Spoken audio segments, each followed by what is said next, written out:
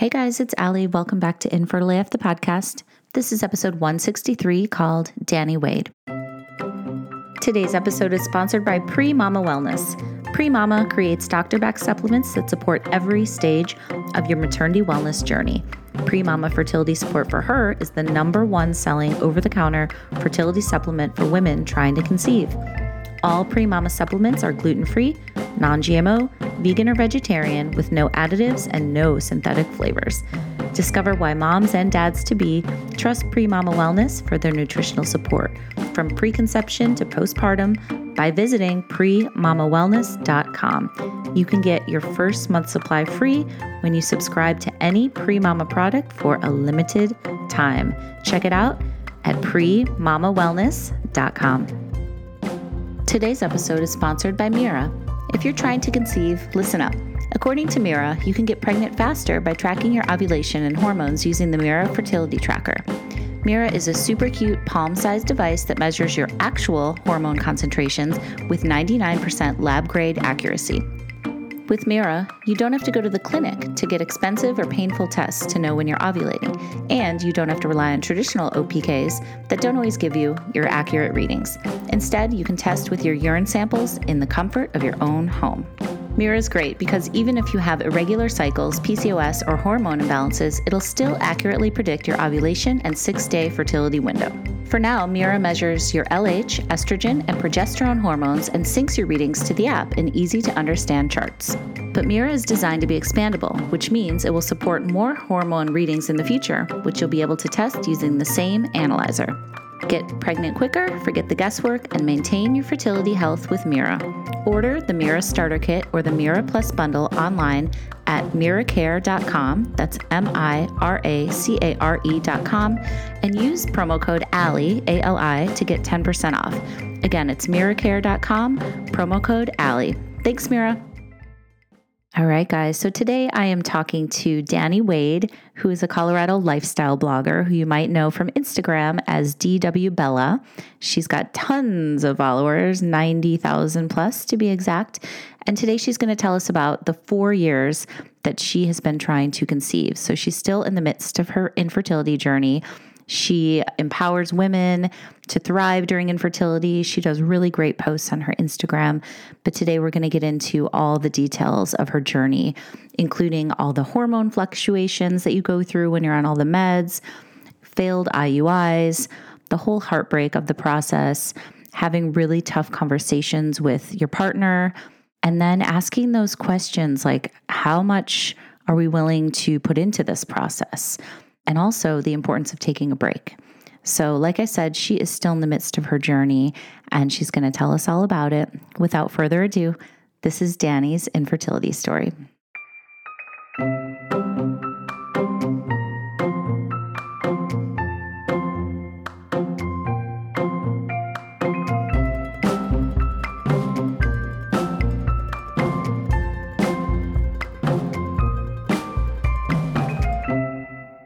All right. So Dani, it's so good to talk to you. I've been following your Instagram for a long time, but we've never really chatted. So thank you so much for taking the time. Thank you for having me. I'm excited to chat with you. Yeah, same. So your Instagram is huge, and you're very open about a lot of different aspects of your life. You really help women a lot thrive during infertility, you say, and you have a, journey of your own. So tell me about where it all started with you. When did you start to try to have babies, and what happened? Yeah. So my husband and I talked about it ahead of time before we got married, of like kind of what our timeline was. And, it's kind of the typical conversation about like, what all do we want to achieve as a married couple before we introduce children into the mix? Mm-hmm. And as we entered 2018, we had been married 2 years, and we're like, okay, we think we're at a good point. Like, we want to start trying. So in the summer of 2018, I actively stopped my birth control. Mm-hmm. I had already done a little bit of pre-pregnancy planning with a previous primary care doctor I had. Mm-hmm. And then I had to establish new care with a new OB-GYN. because we were new to Colorado. Mm-hmm. And I remember the main thing she really emphasized was, don't stop your birth control until you are okay with the idea of getting pregnant the next day. Really? She said that. She was like, 'cause wow. as soon as you stop your birth control, you could get pregnant the next day. What? I know. Were you like, can I see your medical license, please? That sounds crazy. Well, and in my naive mind of like being so excited to get pregnant and thinking there's nothing wrong with me, so I should be able to get pregnant, I was like, took that to heart. I was like, wow, I haven't heard that type of advice before. So, like, we're going to be very intentional. Like, I'm going to stop right when we know we want to start trying. Mm-hmm. So I stopped my birth control July of 2018. So we actively started trying in August of 2018. That was our wedding anniversary. We were like, oh, how cool would it be if like we got pregnant like that first cycle? Right. Perfect. Right. It always works out as planned, right? I mean, they say it's that easy in all the sex ed books. So Totally. right. Exactly. But then, a few months go by and I'm like, wow, this is weird. We're not pregnant. Like I thought I could get pregnant right away. Mm-hmm. And of course, your cycles are resetting. So it's like, I have no idea what my cycle is like off of birth control for a consistent amount of time because I've been on birth control since I was like 18. Yeah, I was just going to ask you, how long were you on it? Because I think so many women are just on it for years and years and years and years and years. I was on it from like 15 to mid 30s. Right. I only took small breaks. Maybe when I was upset about the way my body was responding to one birth control, then I'd go to the doctor and ask for a different one. And so, maybe I was off maybe a 1 or 2 months at a time ever, Mm-hmm. in that span of time. And yeah, I really didn't think it was a problem. And then of course I started reading, right? Because I'm like, okay, we're 3 months in. Most of my friends have been pregnant like way quicker. I should just kind of do some research. So I was like, okay, I'll download a tracker, a period tracker. Mm-hmm. And then I was reading, they're like, oh, it takes a while for your body to adjust to not being on birth control anymore. So I was like, maybe my body needs a few more months for the birth control to kind of cleanse out. Right. And then we get to the 6-month mark and I'm like, wow, what is happening? How are we not getting pregnant? And then I started doing more research and they say, you're not considered to have an issue under the age of 35 unless it's been a year that you've been trying. Right. So we just kept trying. How were you doing, Dani? Like emotionally, were you like kind of freaking out? What was going on with your marriage? Because as so many people know, this takes such a toll, right? Yeah. I mean, for us, it was still fun at that stage to, be trying naturally. When I started tracking my ovulation, we had no problem kind of adjusting to ensure that at least we were including those days in our fun. And, it wasn't a big deal for us to make sure we had sex on certain days in addition to what we were already doing in our sex lives, right? Because at the beginning, again, like you're just like, whatever, no big deal. You just got to do what you got to do. Right. But when my period would come, especially because it wasn't consistent in when it would arrive, I every month thought I was pregnant. Mm-hmm. Mm-hmm. Every single month was like, this is the month we're pregnant. We're pregnant. Oh, I have these weird symptoms. Like I'm feeling this way. I'm feeling that way. And like, again, because I had not been off of birth control, like I was used to everything being very controlled while on birth control. I barely had cramps. I bled for 4 to 5 days consistently every period. I always knew what to expect. And this being off of birth control and my periods being out of whack, I thought every symptom aligned with being pregnant every single cycle. Right. So you're like getting your hopes up, right? Every time. Yeah. And then my period would come and it would come hard. And it'd be like when I'm at work and I wasn't expecting it. And I went to work that morning optimistic, like, ooh, like my period's a day late. Like I'm going to be pregnant. Ugh. It was terrible. Totally. So when we got to that 1 year mark, that's when I immediately got in with a new OB-GYN. And I set an appointment. I knew like it was coming up and luckily I got in pretty quickly. So it was literally like just over the 1 year mark of us actively trying that I got in with her. Mm-hmm. And that's when we started really having those conversations of like, what could actually be going on. Right.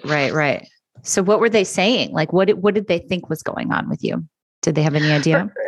First of all, let me tell you, she was awesome. I wish I could have gone to her longer, but I had to switch insurances soon after. But she was amazing because she straight up was like, we're not playing this. It's been a year. You are, I think at the time I was 33. And she was like, we don't have time to waste. We're going to put you on Clomid to make sure you're ovulating. Because she was like, have you taken ovulation tests? And I was like, yeah. And they're showing that I'm peaking and I've been doing the body temperature. I've been doing all these different things and keeping track. She was like, yeah, we're not waiting around. You've wasted enough time trying to figure this out. We're going to do your labs. We're going to just make sure like your thyroid's okay. We're going to check your AMH. And she's like, we'll get you on a medication if you're okay with it to just make sure like on time you're going to ovulate. And she's like, we'll check your labs again afterwards to make sure that it's working. Okay. So we did that for 3 cycles. And I again thought I was pregnant a couple of those times. And in between time was losing my mind on that medication because Clomid, my body did not respond well to it. Well, my mind didn't respond well to it really. Like I had very high and very low emotional lability when I was on that medication. And I would like one moment feel calm, the next be like raging and bubbling up on the inside with like very little trigger. And then I'd have moments where I would be bawling. I'd be in the car on my way to work and I'd hear a song that's like a happy dance song, which is my favorite music to listen to in a commute. And I'd be crying. Yeah. Oh God. The hormones are crazy. I know it's so hard to manage all that. It was a lot. And that's when I actually started talking about it a little bit more with people around me, my coworkers, because they were my friends. They were my actual friends. And I was like, listen, guys, I know I'm not acting normal. And here's a little insight into why. And I just need you guys to like hug me sometimes not be around me so that I can like breathe. And I kept getting negative pregnancy tests each time. And again, my period wasn't starting at the same exact day each time. And I'll say I'm considered normal with my periods. I'm usually a 26 to 30 day cycle since being off birth control. So that's still within the normal window. Right. So that wasn't an indication of anything being wrong with my ability to get pregnant. When she did my labs, everything was fine.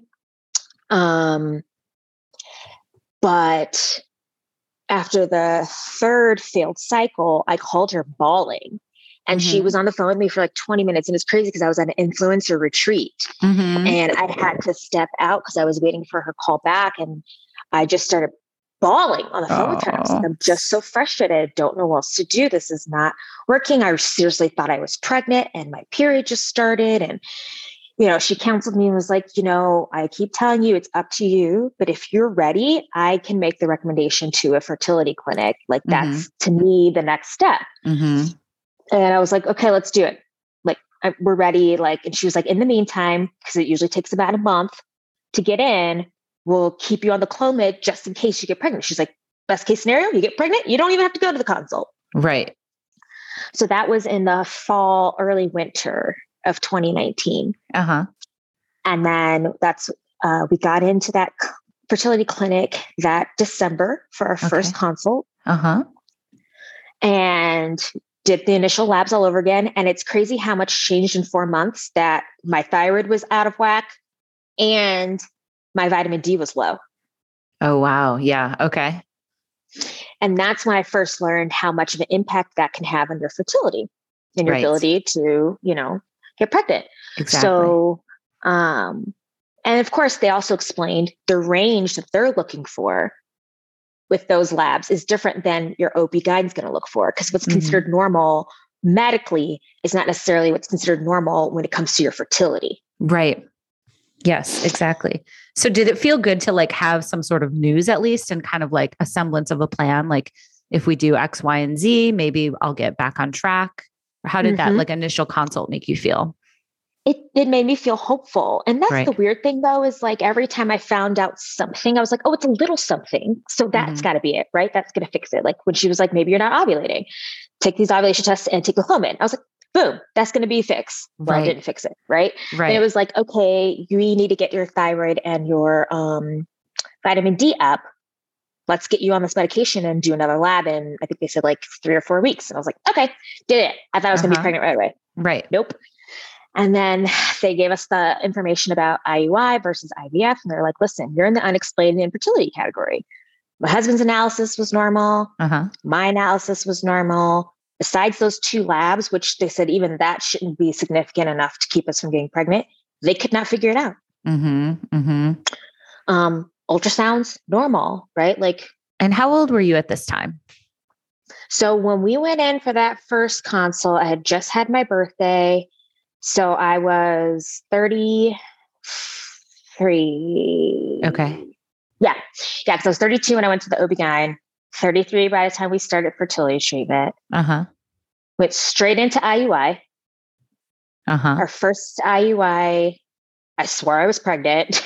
Right. I know. You, like you said, you get so hopeful, right? And you're like, oh, how is this not going to work? It's going to work. Like, easy peasy. I had all the symptoms that they say you get in that 2-week wait. And also, I talk about this more and more recently since even starting IVF, that the pain level they tell you may experience in something does not match my actual experience. So I want to say, when they say an IUI is pretty painless, you might feel a little cramping. Some people say it's like a bad period cramp, quotations. No, my pain was so bad. I felt the pain during the process, but afterwards, probably within 30 to 45 minutes, because we would go to IHOP afterwards to eat breakfast after each IUI. You're like IUI and then IHOP. Yes, I need a really good meal to soothe my soul and settle in to rest. I would be in the booth, like bent over, cramping, pain. I would have pain the rest of the day and night. And I would be couch bound. And it happened after both my IUIs. So we had 2 IUIs back to back, one in January. So sorry. Failed negative pregnancy test on Valentine's Day. Oh, yeah. And then we were so sure it was going to work. Because again, when you're unexplained infertility, you're like, IUIs, we got to work. Like, you're just going to do it. So we did another cycle. And then that one failed in mid-March. And then COVID hit. Oh gosh. Okay. Wait, before we get into that, which is like when the world shuts down, did you have like a support system, or like how were you getting through this? Did you have any friends who were going through infertility? Had you joined like the Instagram infertility community, or were you like talking about it on social, or what did that look like for you?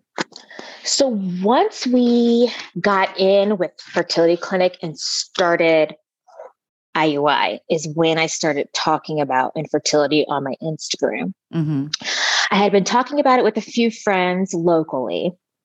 None of them had experienced what I was going through. But when I started talking about it on Instagram, that's when I found there was a whole community of people in that space that were already talking about it, that were open to discussing it, that were telling their stories. That were able to provide like that virtual support. And it kind of opened my eyes to a whole different kind of community that I'd never known about and never would have thought to like open up to. Right. So yeah, that was the beginning of 2020 that I started talking about it on my page, because what was happening, especially while I was on Clomid, is I was bubbling up so much and I was crying so much at work and having a hard time talking about it with those people, that one of my friends looked at me one day and she's like, "You're a blogger. Are you blogging about this?" Right. And I was like, no. It was like ding, ding, ding, right? Did it never occur to you, or did it just seem so like church and state? Like you're like, I don't, because you're like a lifestyle blogger, right? So this wasn't necessarily. And even before that, it wasn't even really lifestyle. At that point, I think I was still mainly doing fashion and beauty. Okay. Got it. I hadn't even really tapped too much into the other things that I started doing, which was, travel and local restaurants. And I don't think I had even really tapped as much into that at that point. So when she said that, I was like, huh? I don't know. And you think to yourself, like, is there anybody else who even cares that you're struggling? Because again, all you're seeing when you're scrolling Instagram is pregnancy announcements. I know, it's the worst. It's so triggering. Yes. Yeah. So that's why I was like, I hadn't thought about it. When she said that, I was like, no, I was literally crying. I was like, no, but that makes sense. She was like, I really think you should. She's like, not only will it be an outlet for you, but she's like, I think people need to hear about this experience. And there's probably people who can relate to this. Uh-huh. I was like, you're right. So soon after that, I posted about it. Yeah. And what was the response? What did you post and what was the response? I'm trying to remember what that first post was. I can't remember. I remember the first few I did. And I know it was about IUI. And I know I remember posting my negative pregnancy test with the date on it and kind of telling the story about how we got started into that and what led to the negative test. And then I remember posting a very vulnerable photo of me sobbing in front of the shower. And talking about the heartbreak of this process. And I remember that one really touched a lot of people. I got a lot of responses to that. Some I didn't appreciate because some people start sharing my stuff without asking. That's really when I started getting into like recognizing that there are people who will try to profit off of your pain and your vulnerability. Yes. Have you run into that a bunch as you've gone on?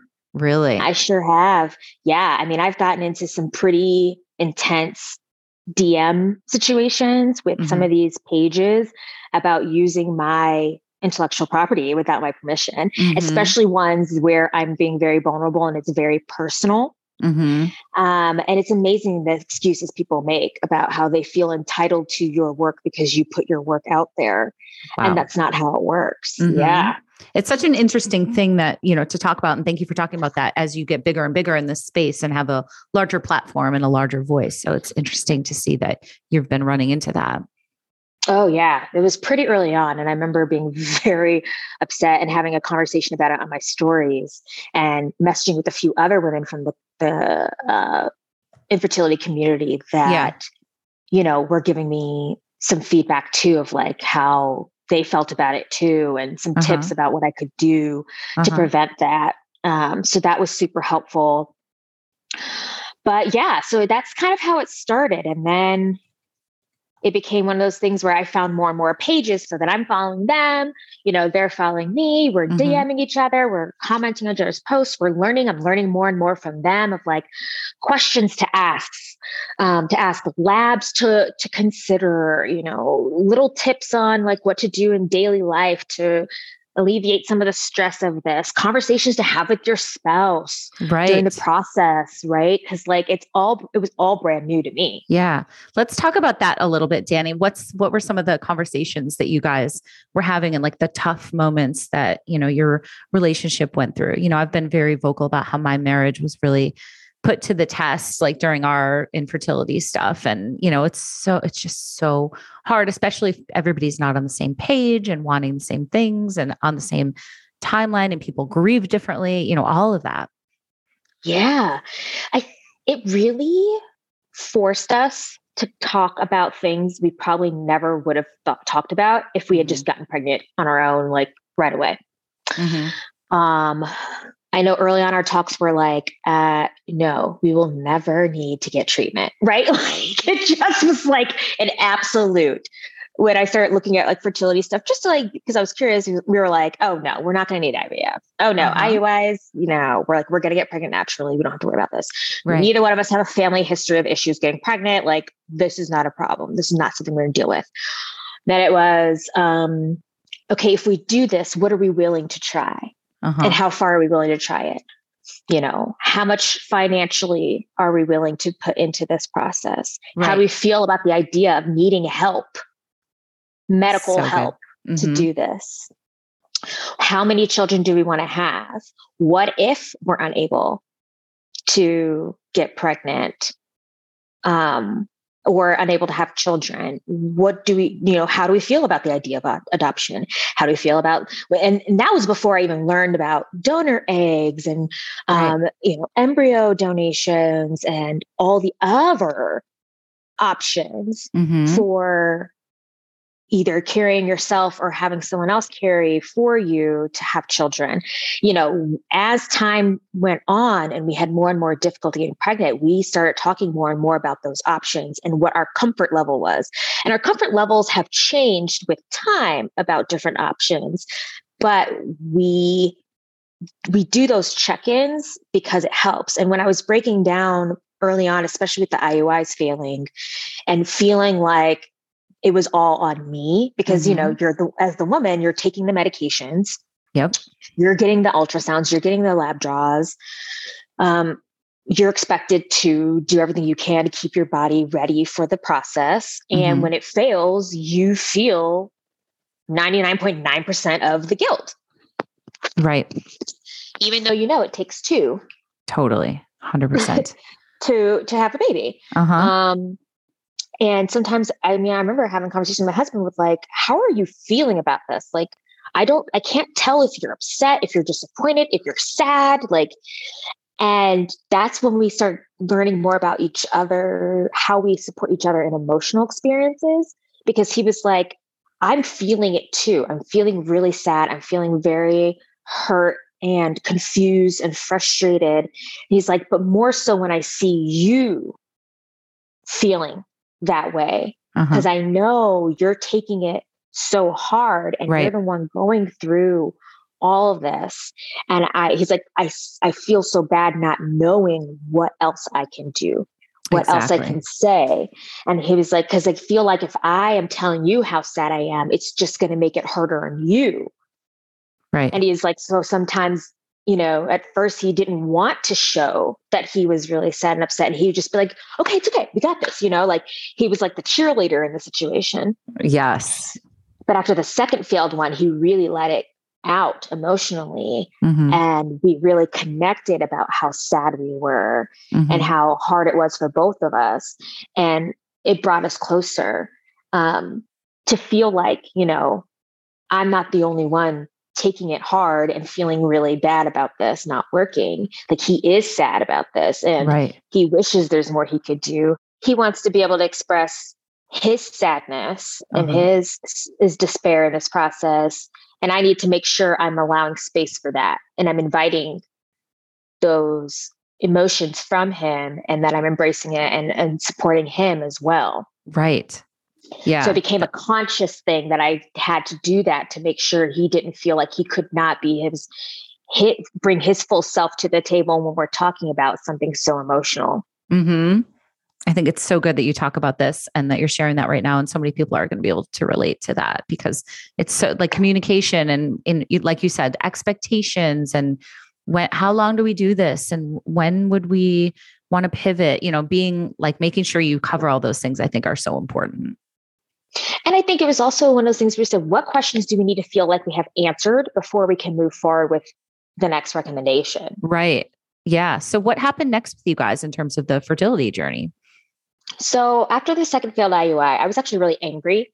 I felt like our clinic didn't have anyone there that would connect with me emotionally about the failure. It was just kind of like, sorry, it didn't go well. Like it didn't, work this time. What would you like to do next? It was always like forward thinking, which now I can appreciate in the stage that I'm at. But at that point, definitely not with the response I wanted. Right. I was just so bad. I wanted them to like wrap their virtual arms around me and be like, we're so sorry. We know this is so hard. Yes. Do you need time to process this? Or do you feel like you're ready to discuss your next options? Because in the very beginning, they had said 3 IUIs is their recommendation if you want to go all the way through all 3. But that after that, statistically, it plateaus. Your chances of getting pregnant do not increase with more IUIs. And after 4 or 5, your chances of getting pregnant via IUI actually do decrease. So in that plateau range, they kind of don't recommend doing it because they don't feel like it's necessarily the most productive way to spend your time or money, which I definitely appreciated up front when they showed us the stats with our age, our labs, all the things. We felt informed from the very beginning. But after that second IUI, I just like shut down. I was like, emotionally, I cannot do this. So we had actually, as a couple, agreed to take a break from all fertility treatments. And then I think what it was maybe a week or two after that, after our failed IUI, is when they started sending out notices about clinic shutdowns and, non-essential procedures being stopped and fertility treatments being on hold. And so it kind of was just like, oh, well, it kind of works out in our favor, that we didn't jump right into another cycle, because it would have been stopped. And we probably went through a whole nother emotional roller coaster that we didn't want. And so we kind of embraced it and took a very long break from it through the rest of 2020. Okay. And just continued to get back to naturally trying ovulation tests, fertility friendly lube, all the things, vitamins, all the things. Yep. All the things. I got my husband to start taking some male fertility vitamins, just like, trying to do what we could. And then in 2021, we were like, let's take a bunch of vacations, for us, for our emotional well-being, get out the house, do things that we've been wanting to do that we've put on hold for fertility stuff. And then after that, we took put on hold because of COVID, and like, just really be happy. Right. Wow. And try to find yourself again. Right. Cause I think you can get so lost when you get in the muck of this. You get so lost and you get just so nailed down by schedules. Right. Totally. So that was amazing for us, because we looked forward to the year and just planned a bunch of trips. But in the meantime, in the spring, I was like, you know what, though? I feel like time is just passing us by and we're not getting anywhere and we're not getting answers. And I want us to still at least be putting in some effort and figuring out what's going on and how we're going to get pregnant. I'm just getting older.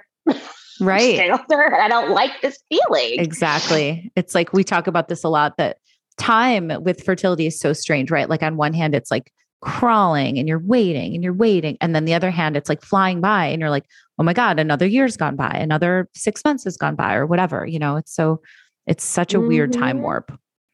Yeah. I mean, and you read all the books tell you, once you're over 35, you're a higher risk when you get pregnant, and you're considered geriatric. I know. I had a geriatric pregnancy with my son, and I was like, are you kidding me? Do we have to use that freaking word? Like, please.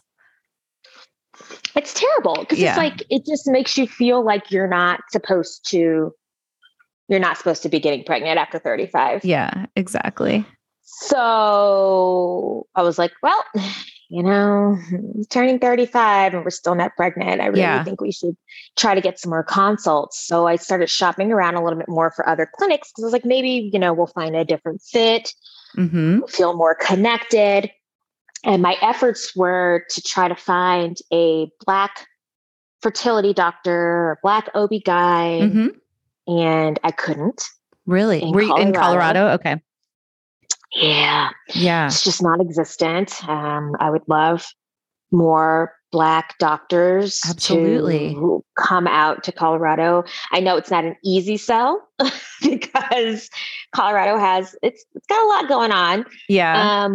But I feel like we would greatly benefit from having more diversity in our healthcare system, because 100%. the population here is getting more diverse. It's gotten way more diverse in the past 12 to 15 years since when I was here in high school. Yes. And I really do believe that we would benefit from having more representation of non-white healthcare professionals in the provider field of, nurse practitioners, doctors, specialists.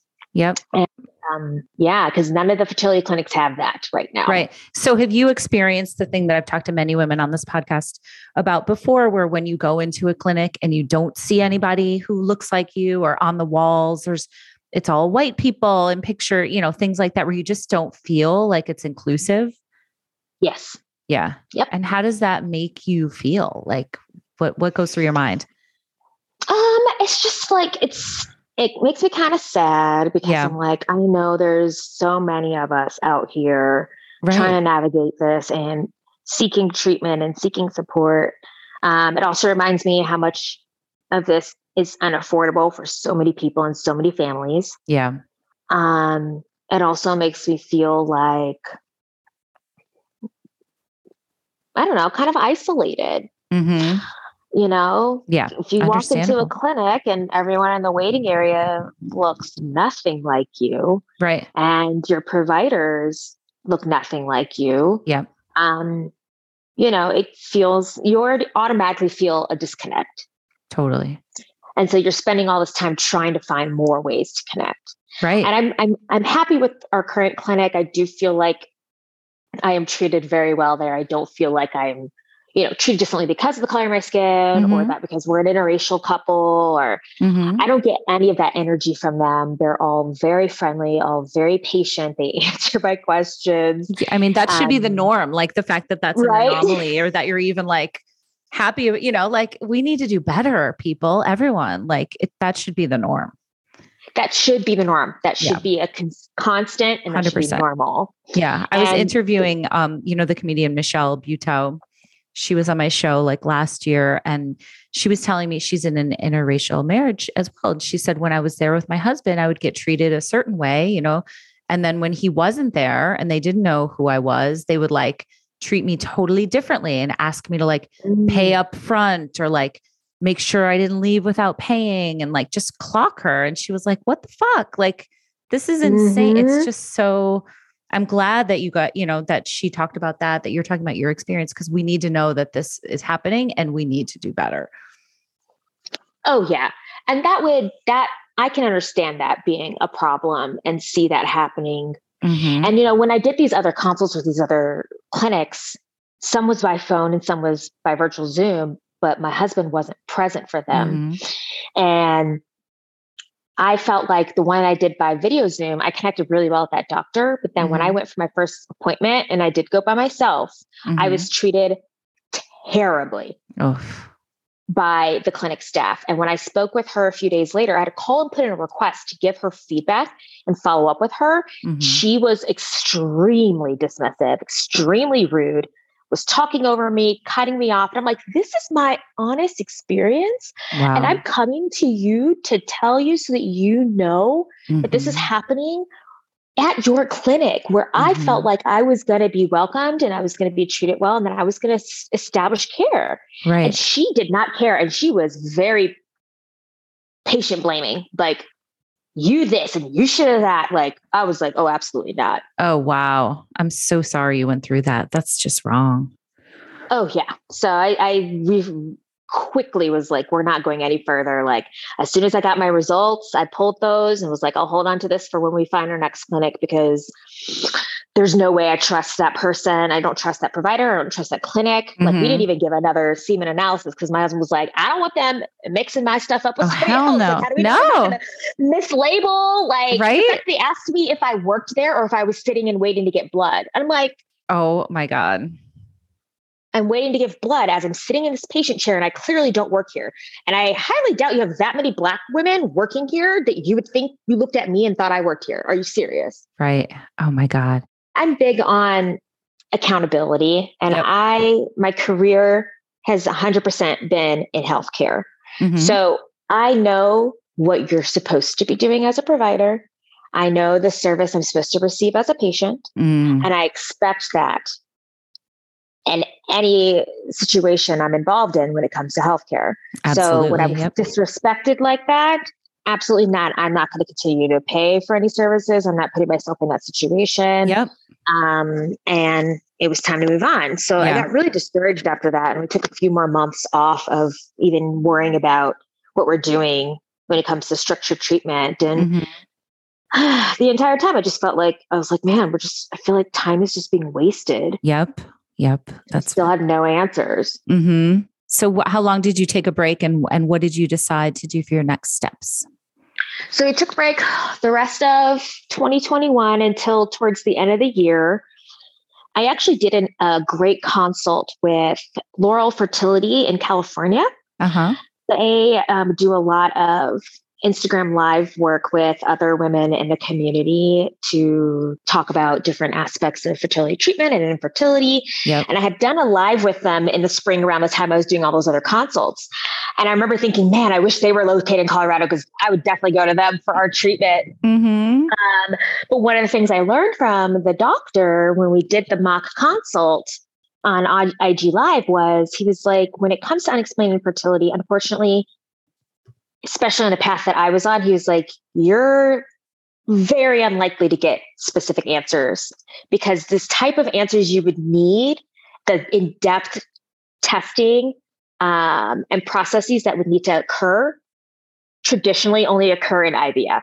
Right. He's like, because the stages that it takes to figure out what's breaking down and keeping you from being able to get pregnant, he's like, obviously, you're ovulating, so that's not the case. Mm-hmm. But what we don't know is, are your eggs fertilizing?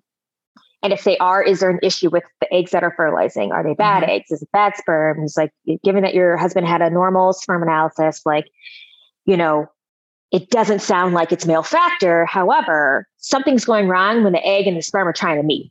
Right. Right. Or maybe they're fertilizing, but they're not implanting. So is the problem in implantation? Right. Like, we don't know that until you go through the process of IVF where we physically take your eggs. Right. We take the sperm, we put them together, we watch what happens when they come together. Yeah. And we can start figuring out what's going wrong there. Right. So did you have any hesitation about IVF or were you like, let's do it at this point? I still was hesitant, but that really pushed me to start talking to my husband more seriously about it. Because again, all the way up till then, all the way up till spring of 2021, we were no IVF. We're not spending the money. We don't have the money. Yeah. We don't have the insurance coverage. Like, we couldn't see ourselves sacrificing anything we had in terms of our lifestyle to be able to afford that. We wanted to still travel. We wanted to afford our mortgage. We needed 100%. To get a new car. We had a list. Yep. But something changed when my husband was like looking at his upcoming 2022 insurance benefits, and with the Colorado law that was supposed to go through mandating fertility coverage, we felt much more hopeful. And I told him, I said, listen, this is the first time my eyes are really open to the fact that this is going to be our next step. Like, we don't have other options right now. Uh-huh. So wait, you said supposed to go through, has it not? So they had some issues when it went to finally, it was supposed to be enacted and be active January 1st, 2022. And it didn't become active because there was an issue, I think, on the federal level with the language in the bill. Okay. It was something really tricky that basically made it so that it wasn't active. And now a lot of advocates are going back in to argue the case, to get them to update the language appropriately. My biggest issue, besides it not being active, was that the language in it still gave way too much power to the insurance companies. It gave them way too many loopholes that they took advantage of. Right. So even though in 2021, the insurance companies knew that they were to create programs to accommodate the new law that was to be active in January 1st, when we got our new insurance plan, they're like, oh yeah, no, we'll give you some fertility coverage, but it's a lifetime cap. Okay. And the lifetime cap is $25,000. Anybody who even does a quick glance of how much IVF costs knows that you will get no more than one cycle out of that process. Yeah, and the law said it was supposed to be covering 3 full cycles. That it should have medication coverage outside of what your medication coverage traditionally covers for your fertility meds. It's supposed to include, if I remember correctly, and I don't quote me on this, but I think it was also supposed to include some of the costs for like freezing the eggs and some of the other processes involved. So it was supposed to be like one of the most comprehensive state mandated coverages in the nation. And that's what they were proud of. The doctors that sat on the committee to create this felt really confident that it was going to be super comprehensive. Right. But the language still said that the insurances kid, put in those co-insurance, put in those deductibles, put in those limitations, what's considered medically necessary.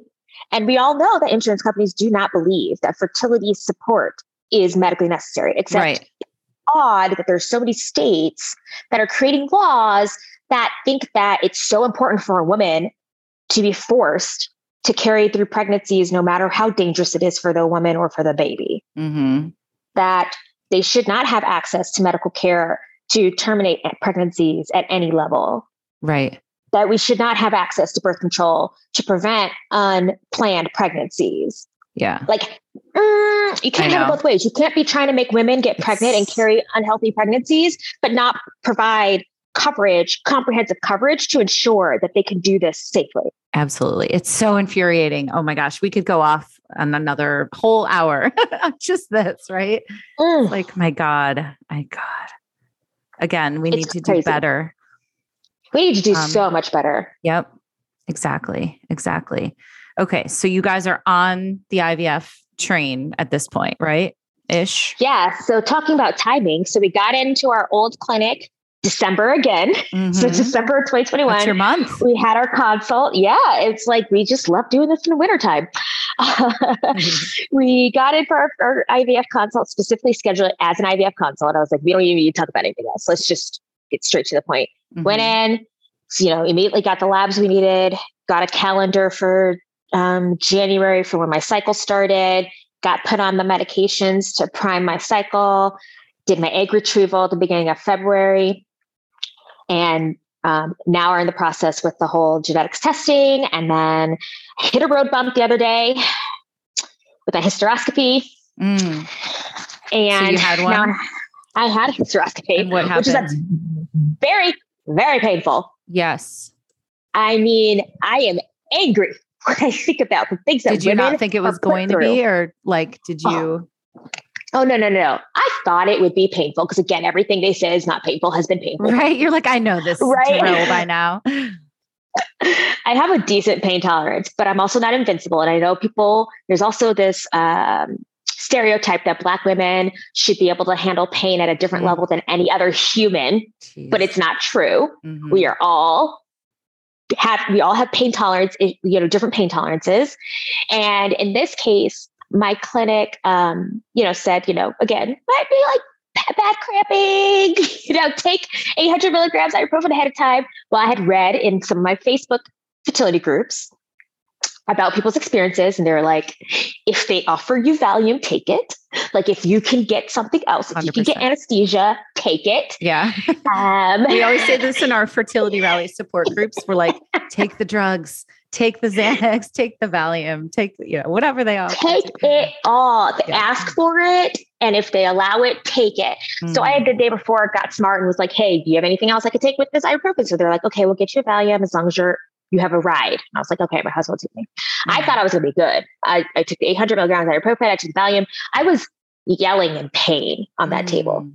I was crying and deep breathing like you thought I was giving birth. Oh, okay? God, I'm so sorry. It was so bad. And then, and I know if they ask for my feedback, I'm going to say, I know you're not one of the clinics that traditionally does this, but you probably should offer some anesthesia. Absolutely. Yes. Because this was extremely painful and a bit traumatizing. Understandable. And so you said this was just recently that this happened. That was last Friday. Oh my gosh, Dani. So did you get any results back? And how are you feeling right now? Like right this very moment? So they tell you your results right there in the room. Like they show you the pictures, they show you what they see, and they found polyps in my uterine cavity. So that's bad news in my case, because then they have to remove the polyps. So like, this is something that impacts your ability to implant. And we wouldn't want to move forward with a frozen embryo transfer until we remove that and get your uterus in tip-top shape to be able to receive your embryos. So now in the process of them working through the insurance part and getting the schedulers to reach out to me so we can get this on the books, that I can meet with the doctor. He goes through what the surgery is going to look like, what we're looking at in terms of how much time this is going to push us back before we can actually move forward again with transfer. I was very emotionally torn up about it that day and throughout the weekend. Yeah. But talking again to so many women in this community who've been through it, who, when I told them that I had a painful experience, were like, girl, me too. Yep. Like, you know, the one girl was like, I legit passed out on the table from the pain. Like, yeah, I've heard horror stories. Yeah. Yes. Sad. You're like, it's sad that I have to connect with you about this, that we both know what this is like, but also a little comforting to know that it's not an anomaly, that I was in so much pain. Like, I'm not a problem for having this experience. The problem is that we're not provided the pain relief preoperatively that we should be receiving for something so significant. So, and a lot of women saying, you know, it was the best thing when they did have their palms removed. They're like, you know, I believe that that's what made the difference in me being able to have success with my transfer. You know, they're like, you know, if this is what your doctor's recommending, like, I feel like you should feel confident that it's going to make a difference. And so I'm like, okay, I feel better a little bit. Ish. I know. It's so hard. And how's your husband doing? You're waiting. He's good. I mean, he was disappointed too. He was like, I'll be honest, like, I do feel disappointed too. Like, I was like you, hoping that we could get through this without any roadblocks or any additional barriers or surgeries that would hold us back, and you to have to go through anything else that's going to be painful. Because I think that's another thing that he's realized is, like, a lot of these stages I've gone through have been very painful, and he hates to see me in pain. Yeah. And he's like, I don't want you to have to go through this.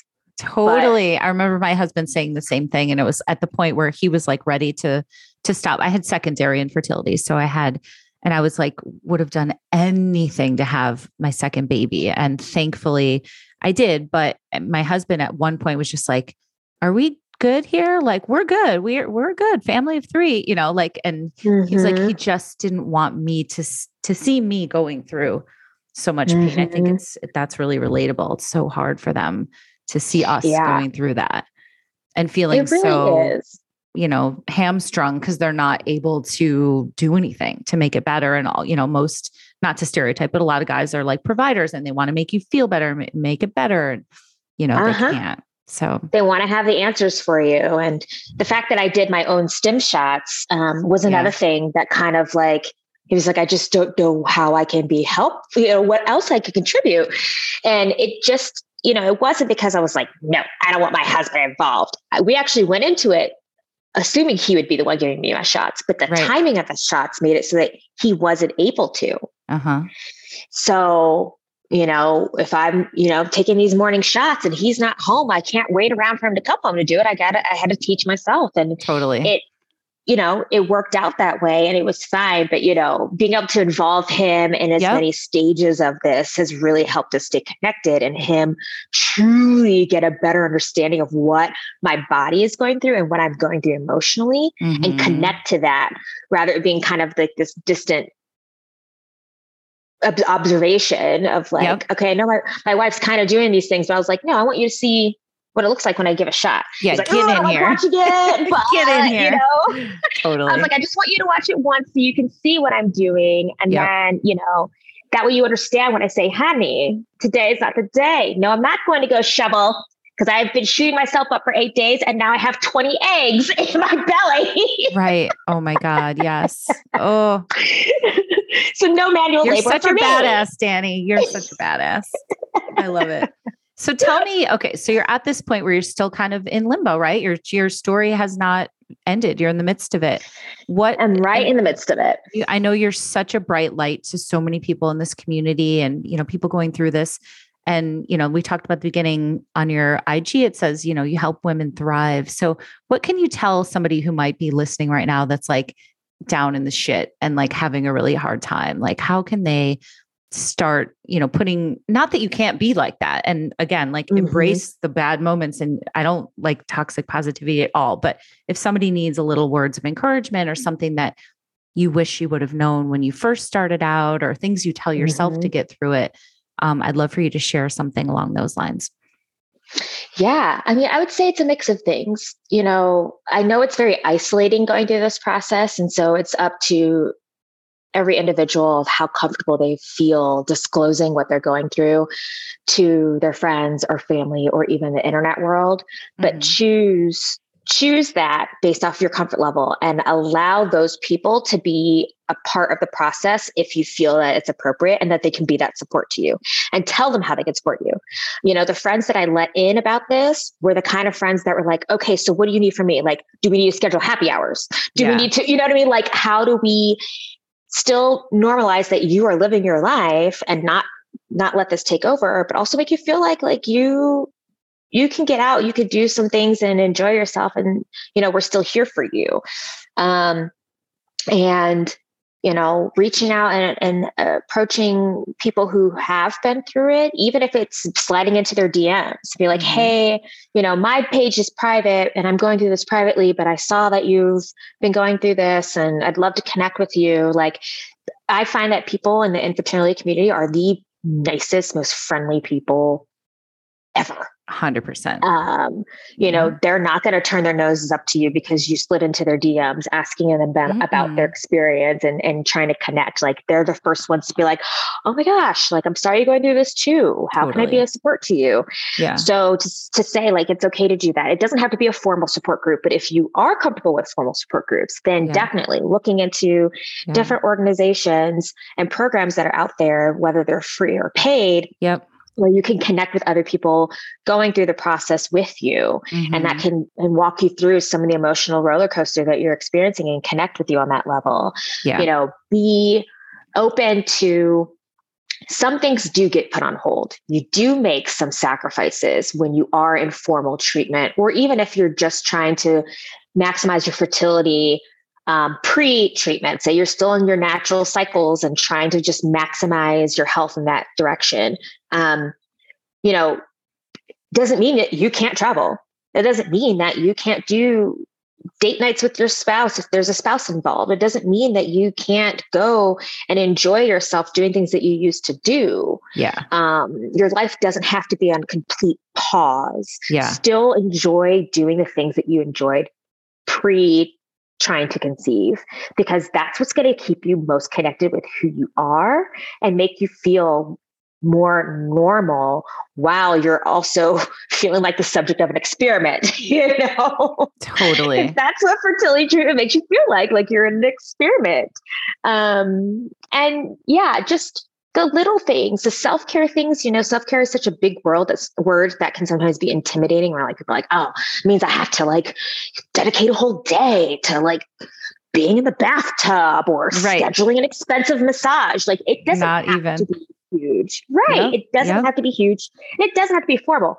I do enjoy sometimes making it be formal, because then it's my me time and I can be like, no interruptions. Like, I've scheduled this formal time to be my time. And there's other times where you just kind of loop it into your days. Right. It could even just be a 20-minute walk around the block, like, it's just, as long as you're like removing yourself from having these blinders on and thinking about just infertility, getting pregnant, all that stuff.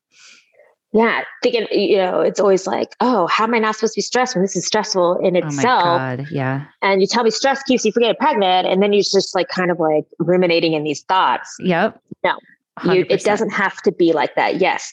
Except that there's going to be stress that you can't necessarily take control of, but what you can control, that is where you really want to tap in and you want to maximize that. And you really, really want to hold on to those things, because again, so many times in this process and the journey of trying to conceive, you lose a sense of control. And it's easy to spiral and to become more and more depressed in those thoughts and those disappointments. So when you have those little moments where you have a glimpse of like what brings you joy, take that and magnify it and bring more of that into your daily activities. Cut out the people and the things that are bringing you down. And embrace and bring in more of the things that, when it's around you, you feel good, you feel happy, you feel healthy, and really just be okay doing that and do it selfishly. Mm-hmm. I mean, it's your body. You're going through this process, whether you're doing it solo or you're doing it with a partner. Like, you deserve all the good you can get in such a challenging experience. So do not apologize for needing that, for needing space, for needing time, for needing self-care, for needing a vacation, for needing to say no to things that don't bring you joy, to limiting, any of the negativity that is unnecessary in your daily life. Do not apologize for that.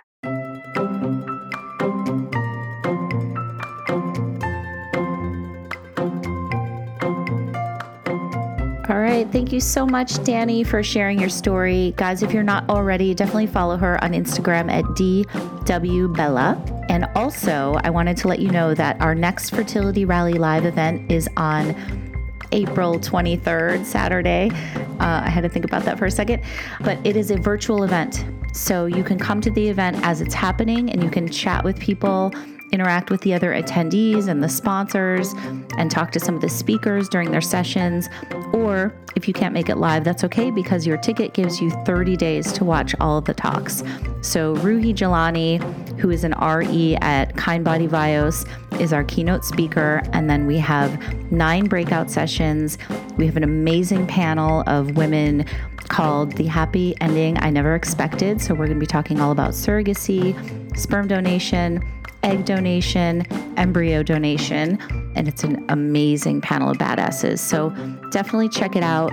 You can go to Fertility Rally's Instagram for the link to buy tickets. You can go to my Instagram, which is Infertile. I have stories, and I have a link on my bio as well to get tickets. But it's an amazing day. There's tons of giveaways. We would love to see you there. Spread the word, and we will see you at Fertility Rally Live on April 23rd. All right, thanks. I'll talk to you next time.